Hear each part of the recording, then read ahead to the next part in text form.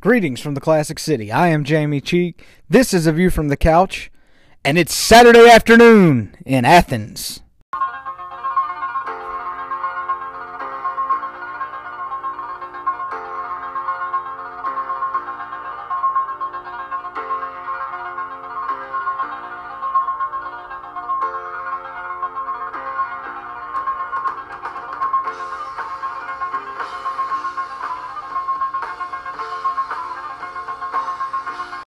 Thank you so much for joining me on the podcast again this week as we continue our preview of the upcoming 2021 Georgia Bulldogs football season.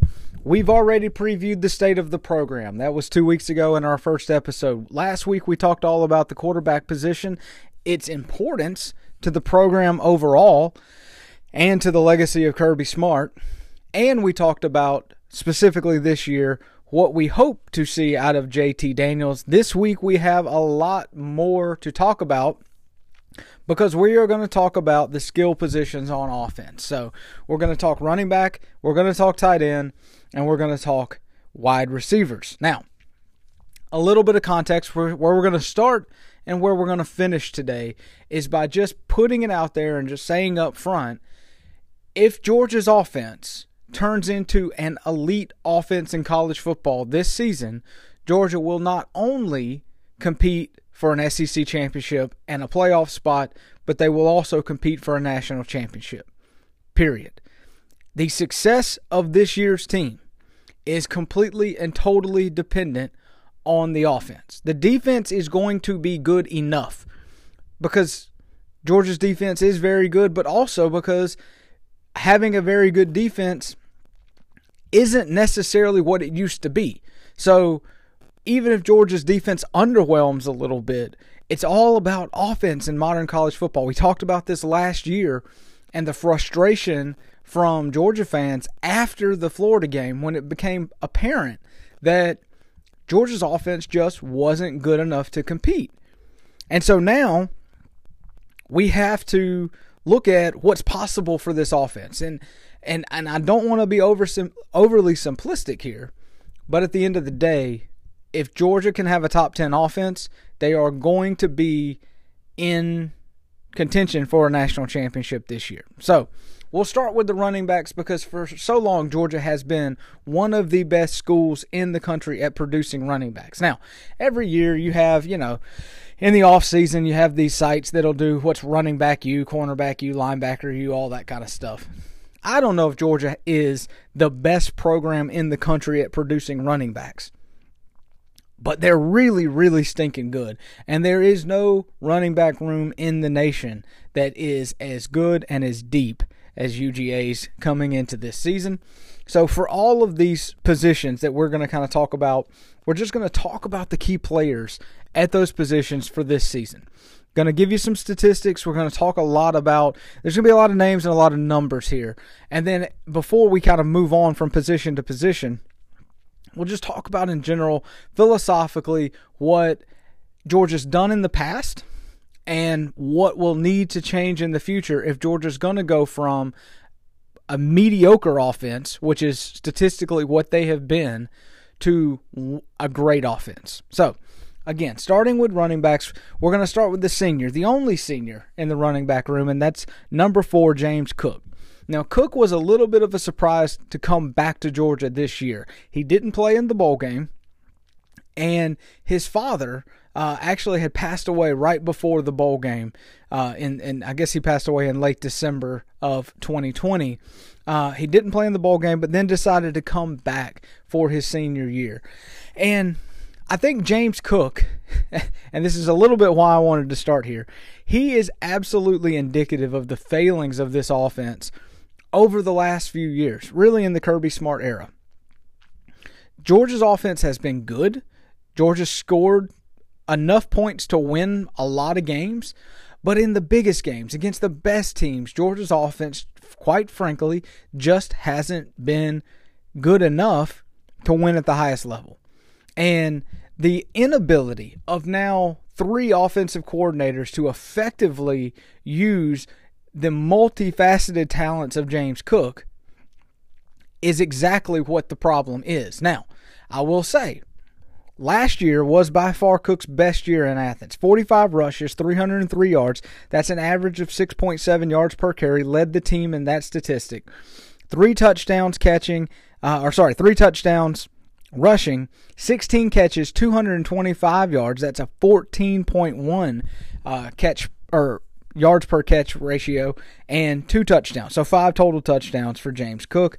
Just in case you were wondering, that was tied for total touchdowns. That was tied for 4th on the team. So you see, last year he got the ball. He ran the ball, right around 60 total touches for the year. You got to remember that's a 10-game schedule, including the bowl game, because Vandy chickened out of playing our last home game last year. But you see the ability not only to be effective in the running game, but to be effective in the passing game. So James Cook, the only senior. 2 juniors in the running back room this year. The leading carrier last year, 144 carries, 779 yards. That's Zamir White, number 3, 5.4 yards per carry. Led the team in total touchdowns with 11.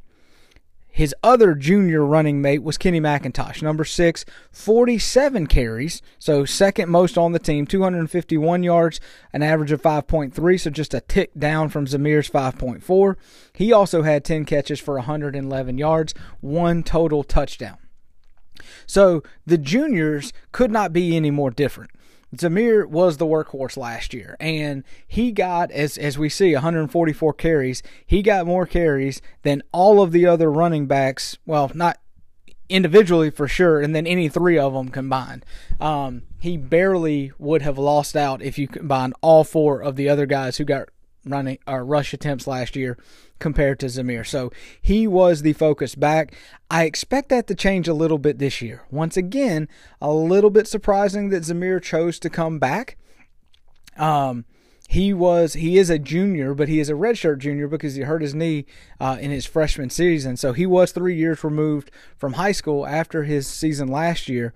But he decided to come back, and it brings so much depth. Having Cook and White back, I don't want to go too far, but it's very indicative of a couple of running backs that may have come back after the 2016 season for the 2017 season. I'm not saying that James Cook and Zamir White are Sony Michel and Nick Chubb, but there are similarities in the fact that you bring a lot of experience back to this team. McIntosh is the interesting guy. He got a little banged up last year, didn't play in every game, but he's the guy that, of the guys we've talked about so far, to me, he's the one that's the most all-around back. James Cook is an absolute threat in the passing game. He's a good running back, and if he breaks the line of scrimmage, then he absolutely has the speed to run away from guys. But he's small, and so breaking tackles, not exactly James Cook forte. Zamir White is just the opposite. He loves contact. He wants to get the 4 or 5, 6 yard carries, and he's averaging 5.4. My guess is he's probably averaging 3 or 4 yards after contact. He is the slam it up the middle. He loves hitting people. He has some speed, but on the back end of that knee surgery I referred to just a moment ago, speed's really not his forte. McIntosh, along with the guy we're going to talk about next, he's the guy that can kind of do both things pretty well. Now, he's not great at either, but he's a very solid running back, and if he continues to mature, now entering his junior year, I could see Kenny McIntosh, number 6, having a very big year for the Dawgs. I said it before last year. I'll say it again. I think the best running back in Georgia's running back arsenal, which we've already shown how deep it is number 2, Kendall Milton. He was 22 last year, but Richard LeCount wore number 2, so LeCount graduated after last season. Milton will be number 2 for this year. He got hurt towards the middle of last year, and he didn't get to play anymore. So 35 carries, 193 yards, 5.5 yards per carry. He only had 1 catch for 22 yards last season. He did not score a touchdown. I think Kendall Milton is going to have an absolute breakout year if he gets the carries. I think that the Dawgs offense will be served by not being so dependent on Zamir White and splitting carries really, really evenly between White, McIntosh, and Milton. The reality of the situation is that Milton and McIntosh, while they might not, at least last year, have had the experience in the passing game to be as good at blocking as they probably needed to be for the offense to perform at its best, those guys have, in my opinion, more top-end talent and more big play ability than Zamir White. So you can't broadcast what you're doing. It's like, oh, it's going to be a passing down, so we're going to put Zamir in there. And Zamir's a good running back, so I don't want to take anything away from him. And maybe what we see from Zamir is a lot more pop after this year. You know, when Chubb came back from his knee injury in he got injured in 15, came back in 16, he was good, but something wasn't right. When he came back in 2017, he was absolutely fantastic. So maybe Zamir White looks like Nick Chubb in 2017, and there's no hesitancy. He's completely healthy, and what we see is one of the best running backs in the country. Maybe, maybe not. In the SEC, it's going to be a grueling schedule this year. Hopefully we're going to be playing 14 or 15 games this year. You're going to need a lot of guys, and I think Kendall Milton, the sophomore, has an opportunity to really step out this year and kind of be the breakout guy in the running back room. Now, the guy that actually had 37 carries, so he had more carries than Milton because of the injury last year, Dajon Edwards really surprised toward the end of the year. Number 33, 37 carries, 218 yards, 5.9 yards per carry. That is second on the team. Only James Cook averaged more yards per carry last year, and Edwards did get one touchdown. Edwards was the guy that Georgia brought in at the end of games to just beat the living crap out of the opposing team. And he is a hard runner. He seems to really love hitting people, and he was consistent, and they could just feed him in the third and fourth quarter with a lead, and he just ate up clock, ate up yardage. It was really fun to watch Dajon Edwards, and it was kind of a nice surprise because we knew about the other guys coming into last year, and Edwards just, you didn't see him as being as big of a piece of the team as he ended up being. There is one freshman coming in that I think is at least worth mentioning. Lavassier Carroll is a 4-star guy out of IMG Academy in Bradenton, Florida. He was a 4-star recruit. Georgia really wanted him. I just don't know how much he'll be able to play this year because there's so many guys in front of him on the depth chart. It feels like an opportunity for, I mean, if you kind of look what we've gone through here, we got one senior, 2 juniors, 2 sophomores, and now Carroll, a freshman.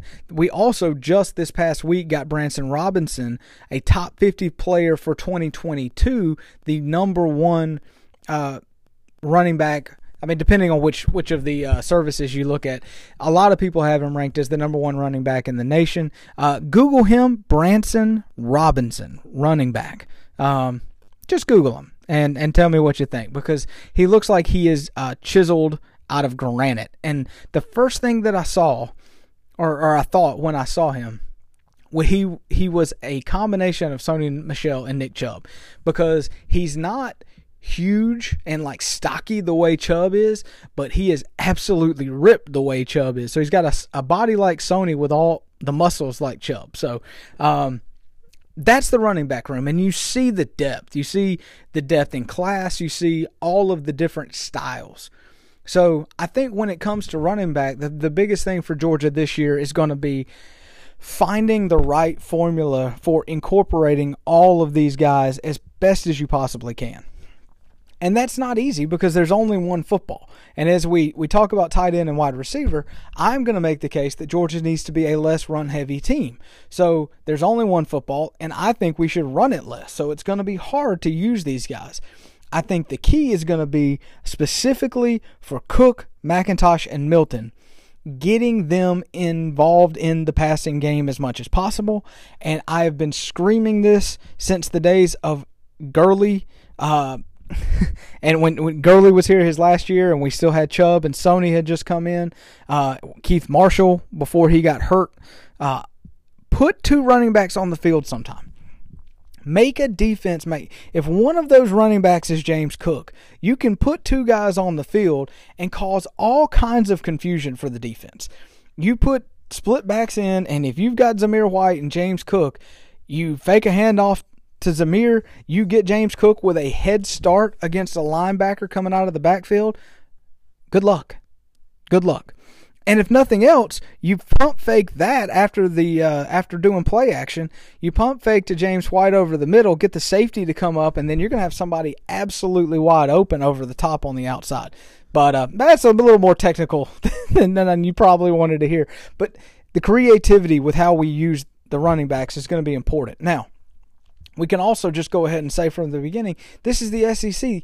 All 5 of these guys are not going to be healthy all year. It's going to take more.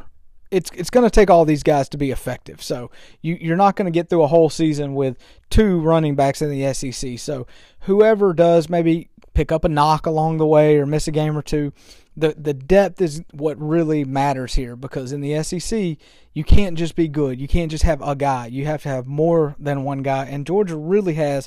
They're 4 deep, where I feel like you could say there would be starters on any team in the SEC, maybe outside of Alabama. And then I think Deshaun Edwards is a really, really good running back. We'll see about Lavassier Carroll. So that's the running back room. I don't know if we're running back you or not, but that's really stinking good. And running back, as it has been for the last 10 years, will continue to be one of the strengths of this offense.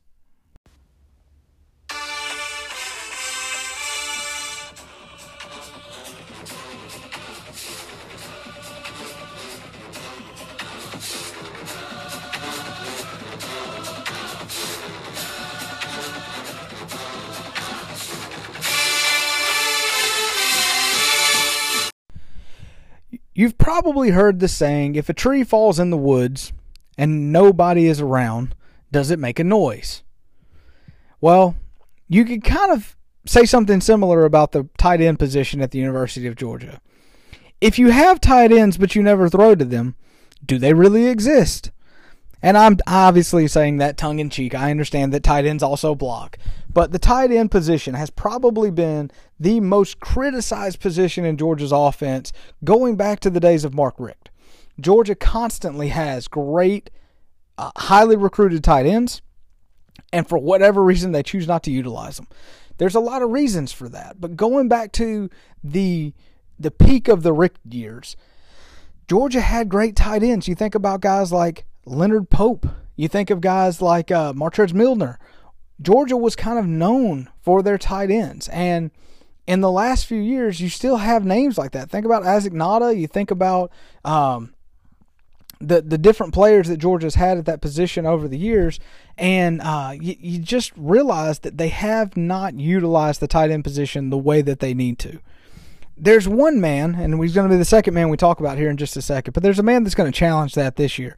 We're going to start with seniority. We're going to start with junior tight end John Fitzpatrick, number 86. He had 10 catches, 95 yards, so obviously easy math there, 9.5 yards per catch, and 1 touchdown last year. But the guy, the man, and boy is he a man, 6'7", 265 from Las Vegas, Nevada, Darnell Washington. 7 catches, 166 yards last year, 23.7 yards per catch. Washington wasn't utilized a ton early in the season, but when some injuries happened during the season, he really started getting some more opportunities, and as he had opportunities, he started stepping up. And 23.7 yards per catch, I don't care who you are, that's impressive. He was also a beast during G-Day this year, and he and the next guy on the list, Brock Bowers, a true freshman out of Napa, California, Washington and Bowers were featured a lot. And so it really makes me think that the matchup problem that Darnell Washington, at his size and his strength, causes the other team, it feels like Georgia will have to find a way to get him the ball. He very well may be the best playmaker on this team. And if the Georgia offensive coaching staff has not spent hours upon hours in the offseason studying the way that teams, the Patriots, and then this last year the Buccaneers, get the ball to Rob Gronkowski, if they haven't been figuring out ways to utilize Darnell Washington just like people have utilized Gronk, then they're fools. Period. I talked about Brock Bowers, 4-star true freshman, number 19 from Napa, California.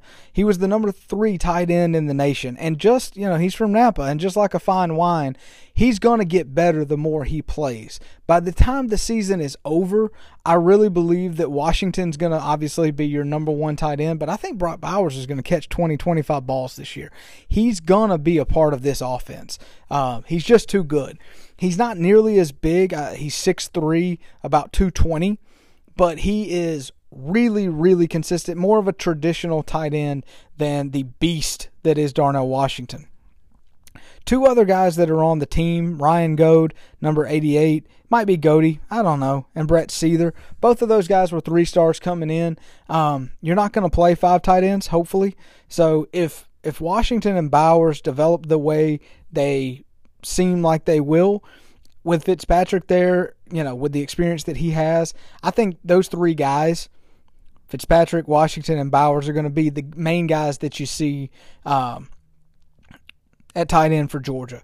It's going to be very important for Georgia to, I'll say it again, I'm going to say it every single segment, figuring out how to get your guys the ball.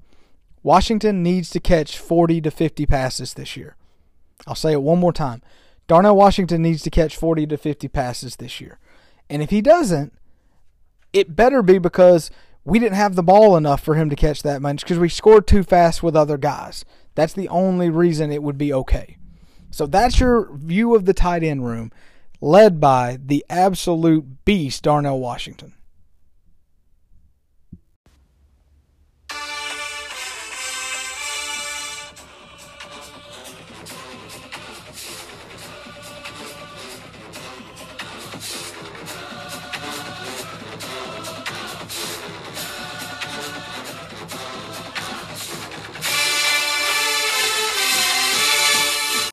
We're going to finish up today talking about the wide receivers. Now, as you get ready, I'm recording this on Friday afternoon. We are rapidly approaching. When this episode is going to drop on Saturday, it'll be July 31st. August is here. Practice starts in the next week or 2. It's football time, guys. It's here. We finally got here. So, as you start reading and listening to national pundits talk about Georgia, the prospects for this season, the showdown with Clemson, the ceiling for Georgia, you are going to lazily hear a lot of people talk about George Pickens' injury in the spring and what it means for Georgia's offense. Now, I want to start out this segment on wide receivers by telling you that George Pickens is the best wide receiver to play at Georgia since A.J. Green. He is very, very good. I don't want anything I'm about to say to make it sound like I take anything away from George Pickens, who, let's just kind of get this out there, might be able to come back this season. I don't think he will. I don't think that the team will let him. I don't think Kirby will let him. He injured his knee, I believe, in early April. It's usually a 6 to 8 month recovery. So technically, if he's, and I've heard just reading things, on message boards and stuff like that, that he is way ahead of schedule and he's looking good. I just don't think there's any chance that Kirby's going to let him come back and play. He's risking too much with his NFL future to do that. We'll see, but I don't think so. But last year, Pickens had 36 catches, tied tops on the team, 513 yards, 6 touchdowns. Those were not amazing numbers. As we go through the wide receivers here, they're not going to be amazing numbers. We had 3 different quarterbacks last year. It's hard to have great continuity between a quarterback and a wide receiver when you don't know who's going to be throwing you the ball week to week, right? So the numbers for George Pickens are not indicative of, if you compare them to, Devontae Smith or any of the Alabama guys, right, Waddle or anything. It's not a comparison, but the offense for Georgia is not a comparison to Alabama's offense, and that's what's got to be fixed. But the lazy national pundits who don't know enough about Georgia, about their recruiting, about what they've been able to do over the past specifically 2 years in recruiting wide receivers, they know George Pickens, and they don't know anybody else. And they'll take a second. They'll go, wait. There's that one kid. I can't remember his number. I can't remember his. Well, let's just say that the biggest question for Georgia coming into this season is wide receiver because of the George Pickens injury. You're going to hear that a lot. I want the people that listen to this podcast to be the only people in America who just dismiss that because it's garbage. It's absolute garbage. Georgia has an absolute ton of talent at wide receiver. Now, we are not going to start with Georgia's most talented wide receiver to talk about. We're going to get to him in a minute. We're going to start with the guys that are coming back from last year. So, with Pickens' injury, the top returning receiver is Kearis Jackson, who had 36 catches, 514 yards. Yes, 1 yard more than George Pickens had. So it's an average of just over 14 yards per carry, 3 touchdowns. Kearis was, I felt like he was the guy early in the season when teams were just doing everything they possibly could to stop Pickens. Kearis Jackson benefited from that big time. I think Kearis is a solid receiver. I don't think he is, he's not in our top 4 as far as talent, but he's really good and he's really solid, and he's the kind of guy that you need because maybe he's not going to be the team leader. Maybe he's not the most explosive guy in the world, but he is so stinking consistent. He's a great run blocker, and all of these things matter over the course of an SEC season. Sophomore Jermaine Burton, to me, is the guy coming back that you have the highest hope for. Number 7, 27 catches, 404 yards. That average is about 15 yards a carry, 3 touchdowns last year.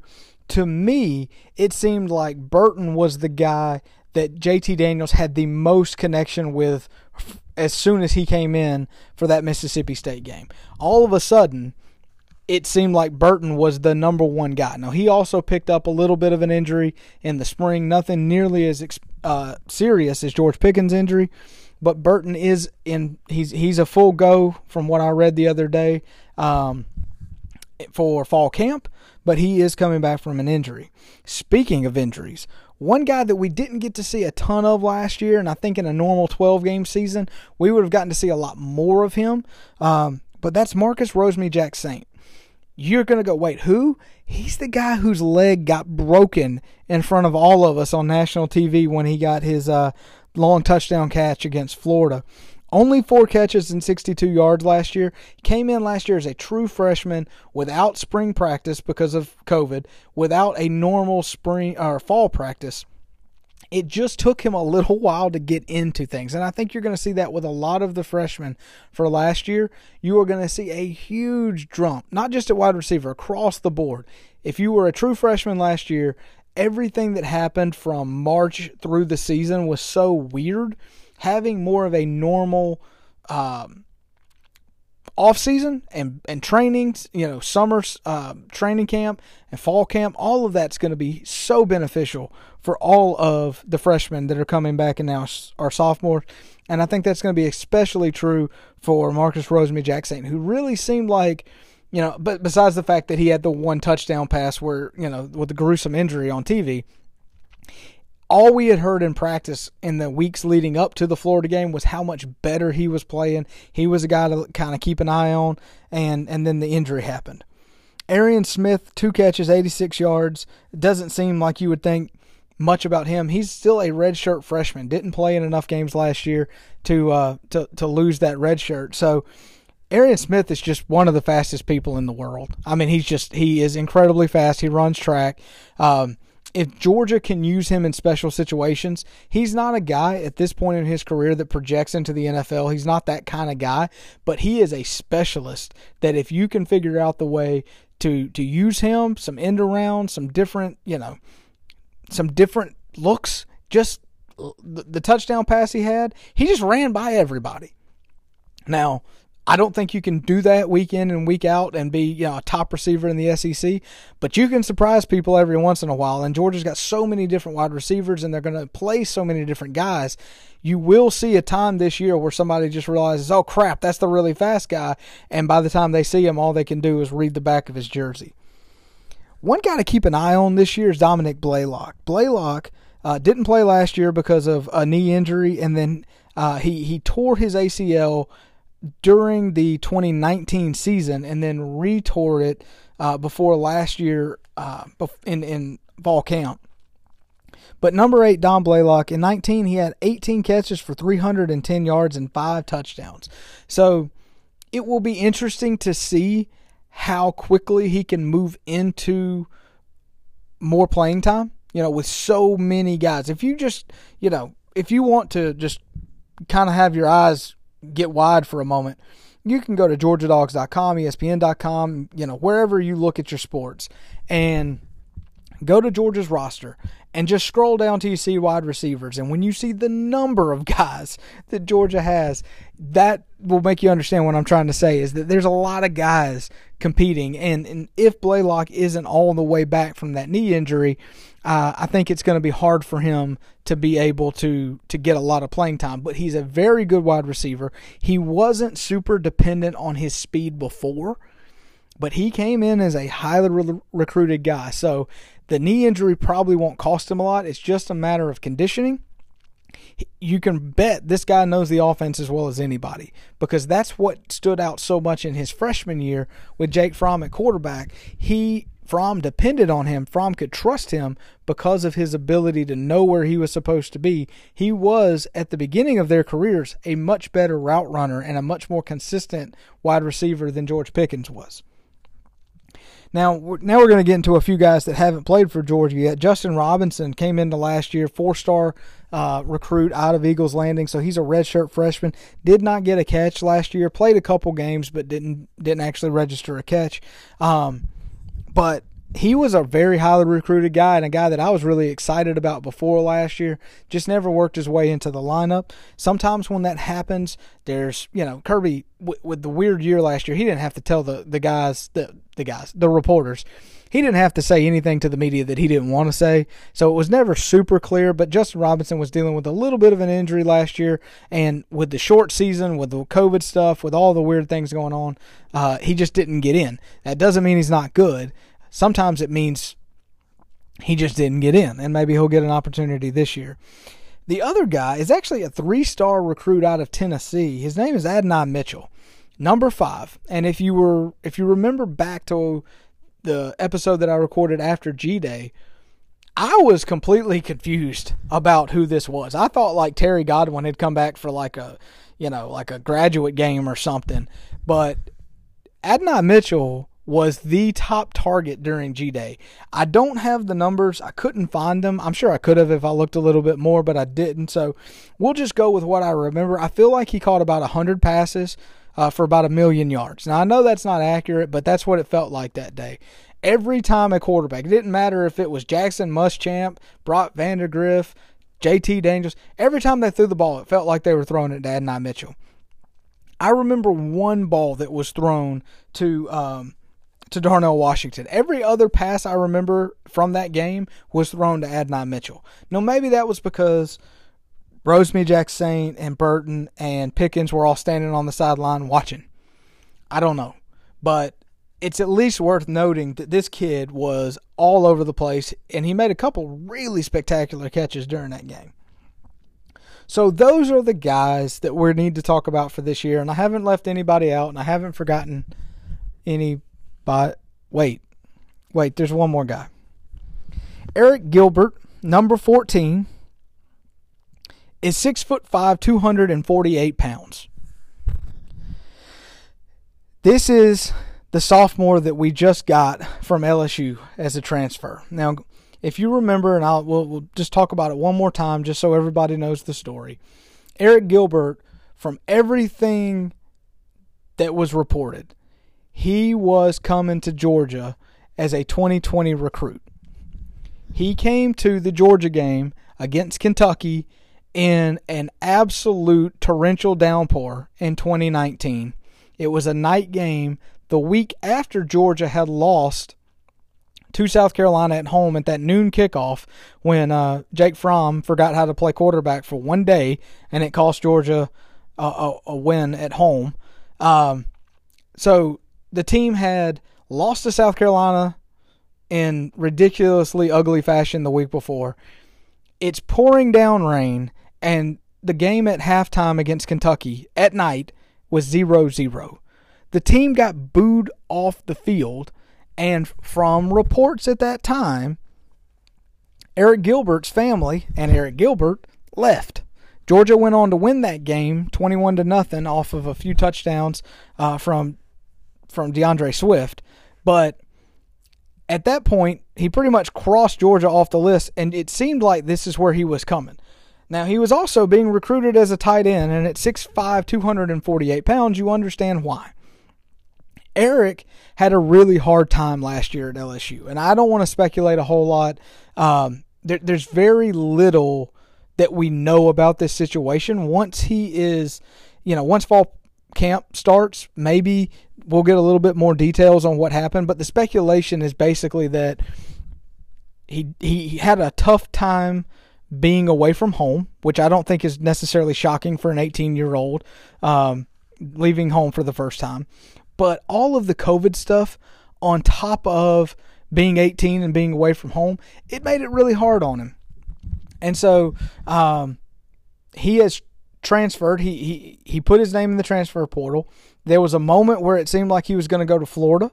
But even when that was being reported, all the Georgia beat guys were like, hey, he's going to be on campus in January. Just wait. He's going to be on campus in January. And he wasn't on campus in January, but he was on campus in June. And so Eric Gilbert is a Georgia Bulldog. Last year at LSU, 35 catches, 368 yards, 10.5 yards per catch, 2 touchdowns.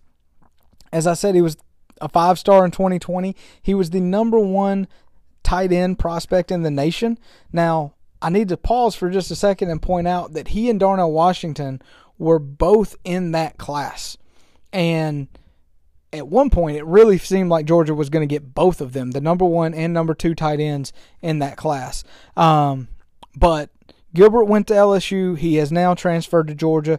From everything that we have heard, 1, he seems extremely happy. 2, everybody at Georgia is extremely happy with him. Now, you may be wondering why we're talking about him as a wide receiver, and I don't know how else to say this other than that's what he wants to play. He wants to play receiver. I don't know why. He's 6'5", 248. But he thinks he's a receiver. And if I'm Kirby Smart, and he hasn't obviously commented on this publicly, but if I'm Kirby Smart or Todd Monken or, anybody else affiliated with the Georgia program, to me, call yourself whatever you want. We're going to throw you the football. And that's what they did. That's what they told him during the recruitment. And that's where Eric Gilbert, it looks like a Reek, by the way. So A-R-I-K. It's Eric. He only played in 8 games last year. He had 35 catches in 8 games. So you can do the quick math that, okay, that's about 5 catches per game. But they also had a lot. LSU, just like Georgia, a lot of quarterback issues last year. 3 different guys played. So there was no consistency there either.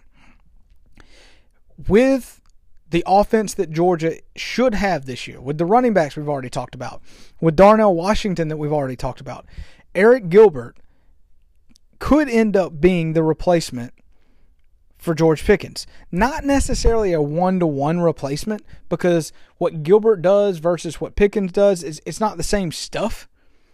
However, from a production standpoint, if you want to go Moneyball on this and you think about like the premise in baseball that when you're replacing a player, you're not replacing the guy, you're replacing, 200 hits or 40 home runs or whatever. Eric Gilbert doesn't replace George Pickens in the sense that he's a plug and play and just put him in and run the same routes that Pickens was running. I don't think at 6'5", 245, I don't think he can do that. Maybe he can, and if he can, then oh my God, this is going to be fun. But from a production standpoint, I think there is enough here that lazy narrative that we were talking about earlier, it just doesn't apply. Georgia has tons of talent at wide receiver. They have tons of talent at tight end. They have tons of talent at running back. And if what we saw in the last 4 games of last year is true, they have a very good quarterback. So that's our position breakdown of the wide receivers, the tight ends, and the running backs. Let's put a bow on this episode and just talk about the offense in general and what needs to happen this year.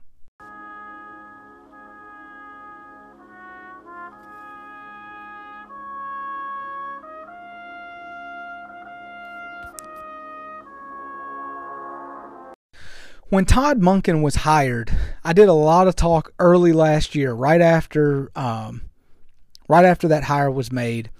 I broke down some interviews that he had done, listening to him talk about his philosophy, and I was very excited. Now, what happened last year to me does not take away at all my level of excitement on what to expect and what Todd Monken and this offense are capable of. As I said before when we talk about the freshmen, but I think it applies for the entire offense when you realize that Georgia hired a new offensive coordinator in January of last year, did not have spring practice, did not have summer workouts, and did not get a normal fall practice to get ready. And it does matter when you're implementing a new offense and new concepts and new route trees and all of the different things that Georgia would have been doing when you're bringing in a new offense. So just like I was talking about the jump that you could expect from a freshman to sophomore, especially after last year, just like if you look back at the history of the Georgia Bulldogs, in Kirby Smart's second year, go to the national championship game. In Mark Richt's second year, go to the Sugar Bowl and win the SEC at 13-1. I think you're going to see a significant jump in production with this offense this year. Now, does that mean that Georgia's offense is going to turn into Alabama's overnight? Boy, I hope so. Probably not, but boy, I hope so. We all do, right? Well, except Jeremy, who's probably the only non-Georgia fan that listens to this. Here's the challenge for Monken. You've got the tools. No matter what the national guys tell you, you got the tools. How do you use them? How do you handle this? How do you manage this offense? There's one ball, and there's a lot of guys. It's going to take creativity. It's going to take ingenuity. And it's going to take a little bit of bravery, because the reality is you can play it safe with guys like Kearis Jackson and John Fitzpatrick and Zamir White. You can absolutely do that. And Georgia's offense can just naturally get better because of the sum of its parts. Or you can give a legitimate opportunity in fall camp for some of these young guys to unseat guys ahead of them. And that's, again, not to take anything away from what Kearis Jackson is or what Zamir White is. But we know what their top end is. They've been here long enough. Those two guys are not just going to turn into Heisman Trophy candidates in a single year. It's just not going to happen. So the talented playmakers that you've been recruiting the last couple of years, the emphasis that Kirby's had on playmakers the last couple of years in recruiting, now it has to pay off. And now we have to take the governor off this offense. Going back to that Kentucky game that I referenced a minute ago where Rick Gilbert walked out, I was texting one of my best friends during that game telling him I was done. I'm done with Kirby's just lazy, playing it too safe crap. 0 points at halftime at home against a Kentucky team that was not very good. I don't care that it was raining. It doesn't matter that it was raining. You got to score points. I was done. And all of last year, take the governor off. Open it up. Just freaking go. And let me tell you, for the folks that listen to this podcast, you guys know how much I love Kirby Smart. I think the world of him. I think he's the right guy. The thing that can make me change my mind about that is this year and this offense. We don't have to win a national championship this year. We don't have, for me to continue to support Kirby. But I will have serious doubts if we keep going with this conservative crap offense. You cannot look at the last few years of college football, at what Clemson did with Trevor Lawrence, at what Alabama was doing with Tua, and what they did last year with all those receivers and all that talent, what Ohio State did with a guy that was here, what LSU did with Joe Burrow breaking every stinking record that ever stood, what Oklahoma's been doing the last few years. You cannot look at the teams that have been more successful than you. Because let's be honest, Georgia has been one of the 6 or 7 best programs in the country since Kirby Smart took over. Okay? If you kind of throw 16 out, not because it was a bad year, but because that was his first year. From 17 through last year, Georgia's better than everybody other than Alabama, Clemson, Oklahoma, and Ohio State. You might want to throw Notre Dame in there. I don't care. So you're 4, you're 5, or you're 6, depending on. I mean, Notre Dame made the playoff twice. I don't know how much that means. Georgia beat Notre Dame on the field a couple years ago. Whatever. But let's say you're 5. The thing that those other 4 teams have is the thing you can have. Is a dynamic, up-tempo, run more plays, throw the ball more. It doesn't have to just be throwing the ball more. It's just be more creative. I'm trying to control myself here if you can't tell. You have to be more creative. You have to take more risks. You're going to make more mistakes. Let's be honest. But you got to go down swinging. It's trade deadline day for MLB, okay? And by the time you listen to this, you'll know how many moves the Braves made. Some teams, like the Dodgers, they're just going for it. They'll pay whatever. They'll trade whoever. They're going to go get everybody. That's what I want from an offense from Georgia this year. Whatever it takes. If it means throwing the ball 60 times a game, fine. What I want is points. Points, points, points. And I want bucket loads of points. I want this team to average 35. I want to score 40 more than once or twice this year. I wouldn't mind hanging half 100 on Vandy just for not coming here last year. We should go up there and beat the living tar out of Vanderbilt and punish them for not coming down here and getting their butts kicked last year. I want to beat Georgia Tech by 60 this year to remind them the only reason you didn't lose to us last year is because you didn't have to play us. This offense has everything it needs to be dynamic, to be explosive. All it needs, I believe, with all of my heart, all it needs is the head coach to get out of the way. Kirby is trying to win football games the way Nick Saban did in 2009 and 10 and 11 and 12. Look down the road to Tuscaloosa, and Nick Saban's not trying to win that way anymore. And Georgia can't continue to try to win that way. It cannot be conservative on offense. We're already seeing some top recruits not commit. Georgia's in the top 3, and they're not coming to Georgia. The recruiting for this cycle, there's still plenty of guys out there. We're still going to end up being like 2, 3, 4, something like that. But the skill position guys are starting to doubt a little bit whether or not Georgia will do it. You've got the tools. You've got Eric Gilbert. You've got Washington. You've got Jermaine Burton. You've got guys. You've got a running back room full of guys. You got to use them now. And it is a huge test and the biggest question coming into this season. The national guys will say it's offense, and they're right. But it's not about whether or not Georgia has the dudes. It's about whether or not Georgia's dude will let them be dudes. And at the end of the day, I can only hope that he will. But here's the fun thing about the Clemson game. We're going to know pretty quick.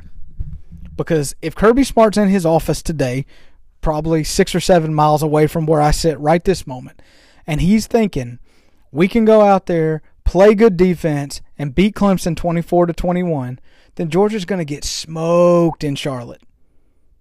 You're not going to beat Clemson with 24 points. I don't care if it's the first game of the year and offenses usually lag a little bit behind defenses. You're not beating DJ and that offense with 24 points. You're not going to do it with 28 points. You're not going to do it with 30 points. Do it like the old infomercials. Not 32, maybe 35. Georgia needs to be planning to score 40 on Clemson. Period. Georgia needs to be planning on scoring 40 on everybody. And if you want to blow people out, you don't do it beating them 30-0 the way we did here in Athens against Mississippi State in 17. You want to blow people out, beat them 49-14. Hold them to no points or to very low points.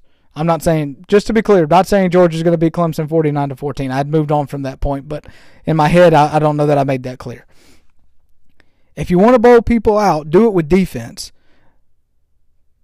by keeping them close to 0. But Georgia needs to be scoring 40 points per game, period. They've got to do it, and they have the talent to do it. It's just a question of whether or not Kirby will stick